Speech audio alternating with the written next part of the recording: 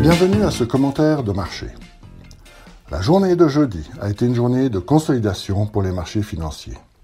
Les actions américaines ont progressé très marginalement, le dollar s'est stabilisé autour de 1,1670 contre euro et les rendements obligataires ont peu varié, ainsi que l'or. Si nous prenons un peu de recul pour regarder l'évolution des marchés financiers depuis le début de l'année, le mois de septembre apparaît comme un mois de retour des appréhensions.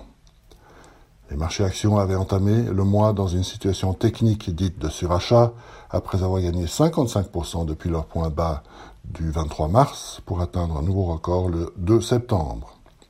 Depuis lors, ils ont perdu un peu plus de 7%. Le premier moteur de cette consolidation a été le besoin du secteur technologique de gérer ses gains qui avaient été absolument impressionnants. Graduellement, des causes plus fondamentales ont pris le relais.